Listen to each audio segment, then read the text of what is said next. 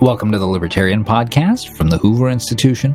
I'm your host, Troy Senik, and the Libertarian is Professor Richard Epstein, the Peter and Kirsten Bedford Senior Fellow at the Hoover Institution, the Lawrence A. Tisch Professor of Law at NYU, and Senior Lecturer at the University of Chicago.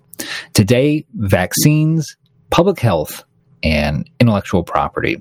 So, Richard, there's a big argument going on right now about what the United States can or should do to help other countries around the world that have been much less successful than the U.S. in getting their populations vaccinated.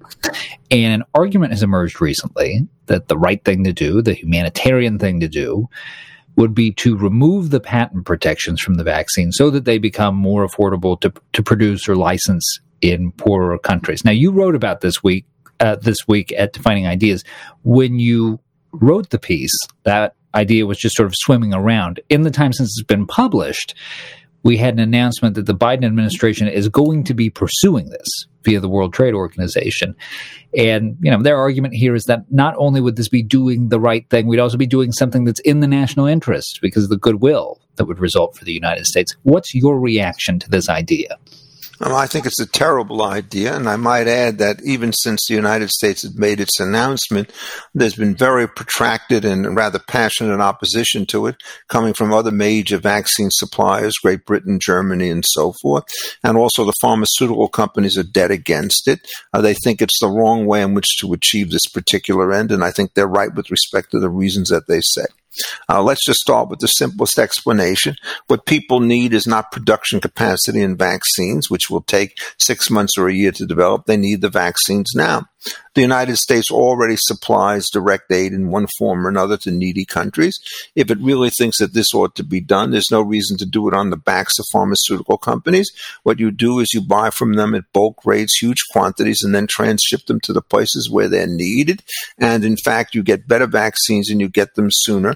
And you don't have to compromise the intellectual property protection, which is what will happen if you put this stuff in the public domain, where not only undeveloped countries could get it, but places like China could get it and then come into competition with the United States or with the European parties. When people start talking about humanitarian stuff, they are right about half the problem. There's a need on one end, but they're wrong about the other problem, which is how it is that you best supply it. And what's so striking about all of the impassioned statements by the Biden administration and its many supporters is they do not give any explanation as to why the alternatives that they propose are better than the simple alternative that I propose, which doesn't pose any threat whatsoever to the nature of the intellectual property system. So I think what's going to happen is you have to proceed by consensus in the WTO. It's going to take a very long time. There may be a compromise on waiver, but if so, these waivers are going to be very, very narrow.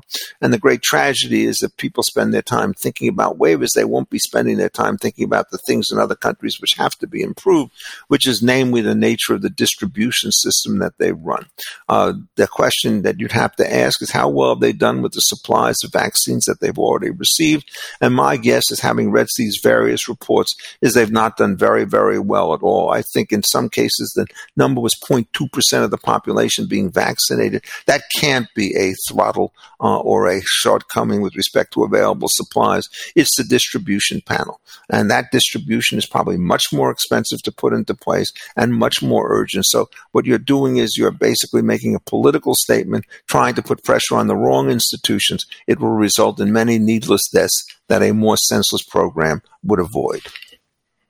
There is an argument about the distribution of the vaccines that parallels something you often hear about other projects that involve public money. So I'd like you to speak to the principle in addition to the specific instance here. And this argument is, look, the government had a big role in getting these things to market, including the $18 billion that went into Operation Warp Speed. So we don't need to be overly precious about protecting investment in the vaccines because we as taxpayers have skin in the game here too. And we should be able to deploy these things in some fashion other than the profit maximizing one, if we see fit. What's your response to that? I think that argument is wrong. What they did is they made arm's length deals with different companies.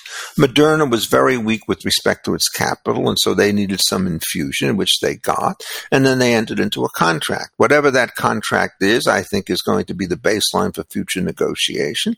And if that contract gives exclusive rights to Moderna with respect to the way in which the vaccine should go, then it seems to me that that becomes the new baseline over which these treaties are made. It's also the case that it's not true with respect to Pfizer, which did this in other kinds of ways, and it's not true with respect to a large number of the sort of subordinate technologies and delivery systems and preservatives and everything else that goes. One of the things that we know about the whole patent system is that an operative element, a vaccine or a drug, has to be accompanied by large numbers of other type of devices, some of which are protected by trade secrets, some of which are protected by other patents, and you can't make that claim. So I think the simple situation is that if the United States made a deal with Moderna, it can renegotiate that deal. And then when it renegotiates that deal, it's probably going to have to pay to buy out the rights that Moderna had obtained. So if they wanted to do this the other way and to keep the residual rights at the time that they entered into the original deal, then they could exercise those pursuant to contracts. But we have to remember, this is with the benefit of hindsight. If in fact they had tried to enter into a deal early on which gave the government pullback rights without any compensation to Moderna, they probably would have had to pay more money up front in order to get this thing done and given some other collateral benefits. So the answer is these contracts are as important as anything else in this kind of business. And if you're talking about long-term development of drugs, which in many cases take more than one administration of the president to develop, this one started under Trump and continued over. The last thing you want to do is to have the second administration claim that can undermine the contract of the first administration on the argument that it was somehow or other disadvantageous to the United States. I mean, the Biden administration has done something on distributions. I don't wish to fault them on that. But their utter unwillingness to appreciate the contributions that the Trump team did prior to January of this year, I think is something of a mistake. If you recall during the election, Kamala Harris and Joe Biden accused the Trump administration of idleness. Liberal commentators and progressive commentators were generally dismissive. Now it turned out that Trump had done everything right. I think the appropriate situation is to thank him for this, even if you want to attack him for something else. So I think those kinds of second-guessing arguments are extremely dangerous and utterly unpersuasive. Richard, the standard argument against price controls on drugs, or in this case, removing the IP protection, is that you're violating basic economic principles, that you want the return on investment to be high for these innovations because that's what generates the incentives to create them in the first place. So if you reduce the benefits that are associated with innovation, you're going to get less of it. There is a counter argument that I've heard specific to the COVID vaccines, however, that says, well, this is sui generis. We've got a global pandemic. This is a one-off occurrence. We've already got these drugs in hand. So it's not as if we're going to prevent them, from getting more of them. And we're not removing the protections for other drugs or other vaccines. So you don't have to worry about it discouraging future innovation. Is that argument persuasive to you? No, I think it's utterly unpersuasive for two reasons. One is, as I mentioned at the outset of the show, that there are ways that are more efficient to get the vaccines to people who need them right now than having patent waiver. The United States can increase the subsidy and buy them. Local governments could do them. The Gates Foundation could decide to put its odd billions to use in getting these things and transferring it. So you could get the stuff more quickly and more effective there. The second thing is that it turns out every time you make an argument that something is special, it turns out that it's not special after all. So there'll be another kind of disability. There'll be an AIDS plague or something of that particular sort, and people will start to make exactly the same argument. Or there'll be a difficulty with respect to malaria in Africa, and people will make exactly the same argument. And the response is the same in every single case. There are ways that governments can foot the bill, either the local government or a foreign government, without trenching on the patents, and it will be more efficient and get stuff there faster. Let me just sort of indicate the kind of problems that you have to face. Suppose what you do is you license the technology or waive the technology, and one of these companies makes a bad drug. Now it turns out that the vaccine creates side effects. Who is going to be responsible for it? Are you going to have local situations in which they're going to be local people suing local people? Or you're going to start to say, since the United States voluntarily furnished the information through its companies to these places, they're going to be liable for the sins of its co-producers. Product liability law is sufficiently amorphous that put into the hands of very energetic and imaginative plaintiffs' law. What they will do is they will find a joint causation story that will hold the American companies responsible. So now what you want to do is you say, okay, let's go to these countries or to the United States. Are you prepared to give them an absolute protection against a liability coming out of the use of these products when made by people whom they don't control? And then you're going to say, and are you prepared to put a couple $100 million or maybe $1 billion or $2 into some kind of an account so we don't have to rely on your good graces afterwards? These negotiations, in fact, are extremely difficult. To give you a historical advantage, way back in 1977 or so, there was this swine flu fiasco in which it turned out that the United States wanted American companies to make these drugs.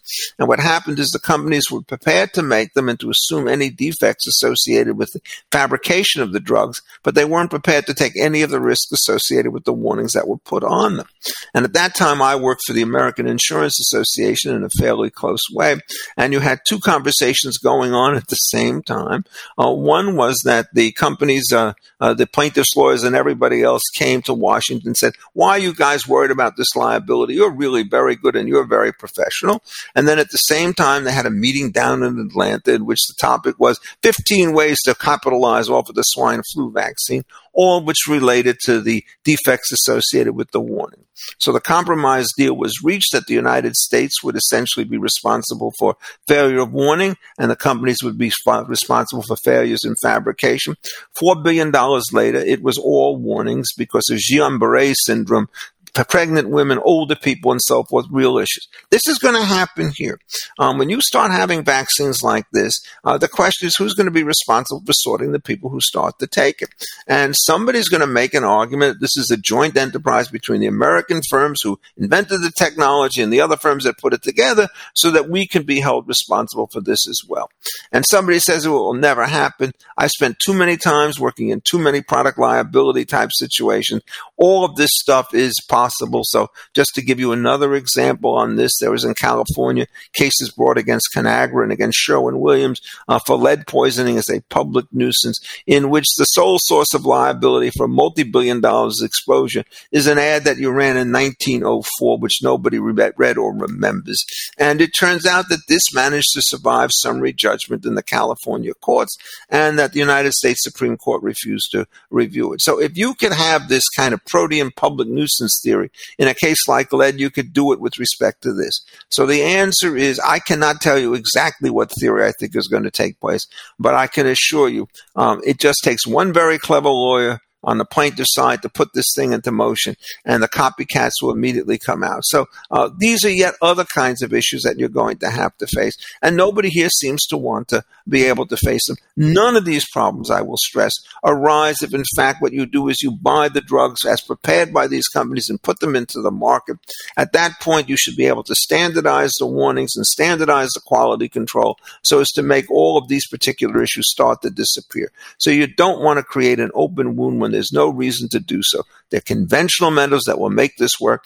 Biden administration is simply irresponsible in my judgment. And the many academics who take the same position, I think, have really not thought the issue through. The issue of Operation Warp Speed brings up the question of how and when the government can be helpful in allowing innovation to happen, when it can expedite it. And there's something that you mentioned in passing in the piece that I wanted to spend a little more time on here. Amongst the alternative mechanisms by which people try to foster innovation, that could be for things like vaccines or energy development or whatever, is prizes. The idea here being that if you establish a big enough purse for accomplishing a certain goal, that you can do a couple of things. One, you create a bunch of spillover benefits for society, because even if there's only one winner, all of the different individuals or organizations that are pursuing the prize are going to develop their own innovations. And two, if the government is putting up the prize, you get them out of the game of picking winners and losers. You get them out of regulating the ins and outs of the process. You just end up judging by outcomes. So if somebody accomplishes the goal, somebody gets the cash. That's the theory of it anyway. You sound considerably more skeptical of this in your piece. Explain why. Yeah, well, first of all, figure out the cases where prizes are used. They're used for the great architects from the Pritzker Foundation. There was a big prize given to somebody who figured out how to measure longitude in a sensible kind of way. You give the Field Prize for somebody who can prove Fermat's last theorem and so forth. These are not industrial products. These are guys who, if they don't get the prize, will get no revenues from anybody except from speaking engagements. So it really works. And also, you're not worried about the question of giving it to the wrong guy. The first guy who manages to prove Fermat's last theorem, named Andrew Wiles, well, fine, he gets it. Somebody who comes up with a second proof, it's more elegant, but you already know that there is no solution, a to the n plus b to the n plus equals c to the n for n greater than 2, if it's an integer. So you know that, so it doesn't matter. If you give a prize, think of what's going to happen. You give a prize of $1 million. A good patent on a drug like a cholesterol drug and so forth is probably worth $10 to $20 billion at least on these cases. It also costs you well over $1 billion, depending on how you count, to put these things together. If you give a prize to the first person who gets a cholesterol drug, it may be the wrong drug. The way the patent system is organized, the first fellow has to publish information about the mode of production, which allows other individuals who want to compete with him to expedite the development of alternative technologies that will undermine the kind of monopoly that starts to take place. So that what happens is, if you look to recent years, the ostensible notion of a monopoly when you have an exclusive right, it gets weaker and weaker because innovation by new companies is faster and faster. Much more efficient way to do this. You mentioned something about not picking winners. That's the essential proposition of the patent system. In order to get a patent today, you have to prove that it's got a utility function. You do not have to prove that it's effective commercialization. And in fact, most things that get patented do not turn out to be particularly effective, but the ones that really are can be often worth billions of dollars. So the patent system is the one that starts to do this situation. Now you want to start talking about prizes, you get other problems. Two people come up with different proofs at about the same time. Who gets the prize and why? So the answer is prizes are perfectly sensible for mathematical theorems. They're utterly useless in this particular context. And if this were a good idea, you would not just use it for drugs and so forth, you use it everywhere else. Ironically, the area in which the patent system clearly works the best is, in fact, with single complicated molecules. They're distinct and pharmaceutical products. They last. One of the features that people commonly do not understand about these drugs is that many times they're worth more at the end of their patent period than they are at the beginning of the patent period, notwithstanding the fact that new substitutes come into the market. Because one of the important things you realize is that clinical trials do not have a long longitudinal period. You have to compress their time. When you put them on the market, there's always some uncertainty about unanticipated long-term effects. But when the drug is out there now for 10 years and so forth, there's a lot of more clinical experience. And so those risks for the surviving drugs turn out to make it more attractive because they're no longer very, very substantial. So what one wants to stretch is that the patent system is not some arbitrary hodgepodge put together. It was designed by a guy named Federico and Giles Rich. These two characters back in the 1940s sat down and drafted what was an excellent patent statute for 1952. And they understood exactly how all the moving pieces came together. And when you start to see these kind of superficial criticisms of the way in which the patent system works, they're by people who simply have not spent enough time working inside the bowels of the machine to see how the engine starts to function. So you don't want to get yourself involved in the process. Intrigued. The important thing to understand is the system is not broken. You don't want to go around fixing it and making it worse. You don't want to do it on an ad hoc basis like with these vaccines and then left hanging as to whether or not you can extend it to somewhere else. If you want to make some kind of charitable gift, and I am strongly in favor of doing so in many of these cases, then the answer is use the existing system in order to achieve that. This is the same thing that applies everywhere. So why is rent control a terrible system? Because you put it all on the backs of the landlord. And that's the same problem that you have when COVID says that you can't evict tenants who are capable of paying and small landlords go under it. The simple response in all of these cases, if you wish to hold a or help a class. You don't hold the opposite number responsible. You don't ban evictions. You don't introduce rent control. What you do is you give a direct government subsidy from public monies to handle it, and that way it becomes a democratic decision rather than a unilateral decision. This kind of thing by Biden is the same kind of unilateral conduct that was featured in many of his early executive orders. This is a kind of situation which you're trying to move by imperial stuff. And why is he doing it? My guess is if he actually had to get the appropriations through Congress, he would not get the ones that he wanted. Perhaps he's right, perhaps he's wrong, but that's the correct way in which to go, to use the democratic processes, not the unilateral expropriation of patents. This is a big mistake, and we will do very well as a country if we back off of it as soon as possible. You've been listening to The Libertarian Podcast with Richard Epstein. Remember, you can read Richard's column, The Libertarian, Defining Ideas, at hoover.org. And if you enjoy the podcast, please rate the show on iTunes or wherever you listen. For Richard Epstein, I'm Troy Senik. Thanks for listening. This podcast is a production of the Hoover Institution, where we advance ideas that define a free society and improve the human condition. For more information about our work, or to listen to more of our podcasts, or watch our videos, please visit hoover.org.